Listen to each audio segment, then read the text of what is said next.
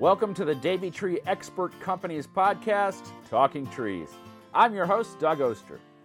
Each episode showcases one of Davey's certified arborists sharing advice with everyone about caring for your trees and landscapes. We'll talk about everything from introduced pests, seasonal tree care, deer damage, how to make your trees thrive, and much, much more. Tune in every Thursday to learn more, because here at the Talking Trees podcast, we know trees are the answer. Welcome back, tree and nature lovers. Before we talk forest bathing, don't forget to send for your free tree seeds as part of the Davey Planting Project in celebration of Arbor Day. All you need to do is send an email requesting the seeds to this address. It's podcasts, that's plural, at davey.com. Let me spell that. podcasts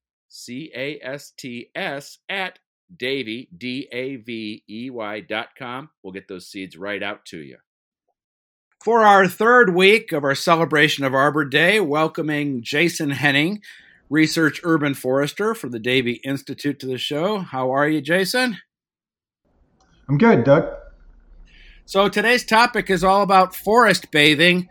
That's a new term for me, but it just sounds to me like running around in the woods when I was a kid, how much I enjoyed time with the trees. How do you interpret forest bathing? Yeah, I think I probably come down the same place you do. I know that there's really sort of a technical definition, and it comes from almost a little bit of a spiritual background. But maybe that's all where we get started when we wander in the woods anyway. So I guess I don't think about it that way, but anytime in the woods or outside for me counts. Did you spend a lot of time in the woods as a kid? Yeah, I spent a lot of time in the woods. I think it's, we had small patches of woods near our house. We build forts, dig big holes, try and trap animals that probably weren't there, all that sort of stuff. Now that's forest bathing. So let's just talk about the benefits of being out in nature, being out in the forest. I mean, I think everybody knows that it's, a wonderful feeling to spend time out there in the quiet. Sure. Yeah. I think, I sort of mentioned that the kind of the forest bathing, the real sort of historical way it's been thought of, kind of comes from a little bit of a spiritual meditation background, but there's a whole bunch of science on the other side in recent years that show all sorts of benefits. Just being around green things, maybe it's in the forest proper, maybe it's just being able to see green out your window. And there's all sorts of stuff around reducing stress and, cortisol levels and all sorts of really technical scientific stuff. And we've done some research with the U.S. Forest Service folks around green space and reducing crime. And then there's just benefits, around trees removing air pollution. Anytime we can breathe cleaner air, that's going to have some benefits for us too. There's really a kind of a growing body of research, where the science sort of meets the spiritual. It seems like, if that's the way we can go, make everybody happy, then we should do it. Well, you mentioned small forests. Let's talk a little bit about that. Sure. Yeah, we've been doing some work just looking around. Since we know that trees have benefits and forests have benefits, the idea is how do we get people to those benefits? So we did some work to see kind of how forests are distributed on the landscape, especially where they connect with people. We're talking about urban areas. We're getting more and more people living in urban areas. So here on the East Coast, sort of between the I-95 corridor from DC up to Boston, we looked at just what are the size patches of forests that most people have available. We think about big national forests and big parks, but what we found that was about half of the people, their nearest forest is 6 acres or smaller. So most of what we have is kind of really small patches, around these urban areas, but they provide all the same benefits. You can still get in there and be surrounded by green and be in nature and get some of those benefits around reduce stress levels and all sorts of things like that. And what about something called iTree that you told me about before we came on?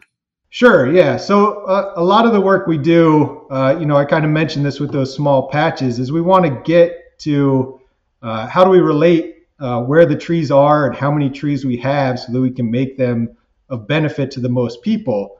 So one of the tools we have that we work on with the U.S. Forest Service, it's actually a suite of tools called iTree, and anybody can go in there. That we have a website, itreetools.org. You can put in trees around your house, and you can estimate the benefits that they're providing to you. Things like air pollution removal. Maybe they help you reduce your heating and cooling costs. That has some stress relieving aspects to it too. So, all sorts of things along those lines that you can estimate with these iTree tools and get an idea of the benefits of trees, especially close to where you live in particular. Well, I saw on an email we sent back and forth to each other that you are the first PhD that I have interviewed on the podcast. Tell me how you got interested in this as your way to make a living. Sure. We talked a little bit how I like to spend time outside. So as a kid and when I first started in school, I didn't really know what I wanted to do, but I figured I like outside. I like trees more than people. So I would move towards that kind of thing. So I got a degree in natural resource management, but I had an advisor who kind of decided that I was good at math. So he kind of set me on a path to start doing some grad work, and I moved around to a couple different places, and I actually got my PhD in a subset of forestry called forest biometrics, which is kind of real math and statistics heavy. So I was as far away from people as possible with that kind of focus, and really out there in the woods measuring trees and measuring how much timber we were producing and things like that. But then I had an opportunity to move back close to home. So I was down in Tennessee and had an opportunity to move back back into the city of Philadelphia. And I grew up near there and my family's here. And it was this urban forest research position. So, it was a great opportunity for me. But now, my concern is so much more around people and how we get them close to the trees rather than just worrying about the trees and avoiding the people. So it's been good for me for sure. It's super fun to see all different sorts of folks connect with trees and the benefits they provide. Well, what else can we talk about regarding urban forestry? Because that really sounds interesting to me. We started with thinking that people in the city were in these certain areas you were studying could find 6 acres of forest. To me, sounds like a lot of forest in the city. But of course, me living out away from the city, 6 acres is nothing. What else have you learned about urban forestry? Sure. So urban forestry, it hasn't been around nearly as long as kind of traditional forestry. And really when we talk about urban forest, we're talking about all the trees in the city. So these can be, just street trees or even really small patches. Some of the really cool stuff that we've found and that researchers where I work in Philadelphia found that just kind of taking vacant lots and turning them into green spaces with a tree or two and a fence and some grass really has a lot of those benefits that we talk about with forest bathing. So they've done things like put heart rate monitors on folks and had them walk by vacant lots that have been cleaned up and greened, and then by, sort of what you would more typically consider a vacant lot. And just those tiny pieces of forest are enough to lower heart rates, lower cortisol levels, and that sort of thing. So there's really, we talk about forests and, if you're really out in the forest, you may not think of street trees as part of your forest. But if you're in a city, those street trees are really doing a lot of the work. I mean, there are hundreds of people passing under them every day, kind of enjoying the shade and the green space. So, urban forests become a really interesting place to work when you kind of start to think about how they interact with the people who are there, and kind of all different pieces of those urban forests, from kind of natural spaces to just a single street tree out front of a house.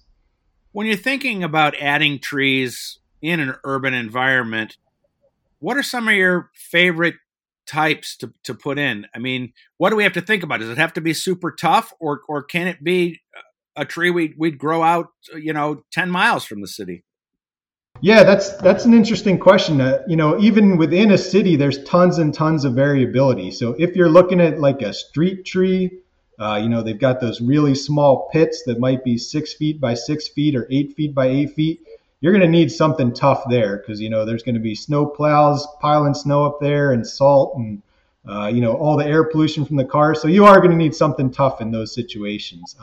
But there's been enough research around that we've got a lot of kind of tougher trees, and they're doing great work putting them out there and still having them be interesting on the landscape, but able to survive under city conditions. But, if you've got a nice open yard, there's no reason not to plant a big red oak or something that can get really big like that. Because that's another thing that we know is that the bigger stature trees are going to provide you with more benefits. They're going to provide you with more shade and more green space. So you plant those big trees where you have opportunity, but where you don't, we really do have some options for some tough trees that'll make it out there.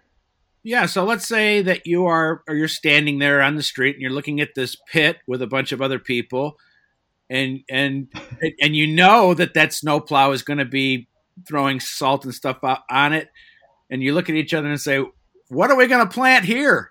What can you plant there?" I think there's been a lot of work on that, and they're always trying to get more diversity. So always thinking in that way is really good. If you think back to things like Dutch elm disease, where we had beautiful boulevards with elms on both sides, if Dutch elm disease came through, you had no trees. And it's the same thing with emerald ash borer. We've lost huge, street trees. But so variety is always good. But, we see lots of things like honey locust these days. They're being real intentional about planting smaller trees, especially under wires and things like that where it's appropriate. And there's still, old favorites like the London plane is still one of the most popular trees. Kind of any big city you go to, you're going to find London planes, and it's because they are so tough. They can survive and thrive in those urban situations. But then there's also cool research. Even I mentioned the elms before, but there are hybrid elms that they're starting to try and plant in cities and in tree pits, street tree pits specifically. So some of that stuff may come back as well as we move forward here in the next couple of decades. And that's a really interesting point that you made about diversity, because for all those years, it was standard practice. We want a row of the same thing down the road everywhere. It's got to look the same. But now we don't want that. You're saying we want diversity. And when you bring up honey locust, it's interesting because for somebody like me who grew up with a honey locust, at the edge of the driveway, I just remember sitting underneath that thing and watching the bees do their thing on the tree, and just the smell of it. I love a honey locust, but not everybody does. Everybody has their own favorite trees. That's almost something we can take advantage of if you talk about diversity. If everybody's got their own kind of different favorite tree, maybe that's where we can go. Because, lots of times cities will put out these tree lists of suggested trees, and,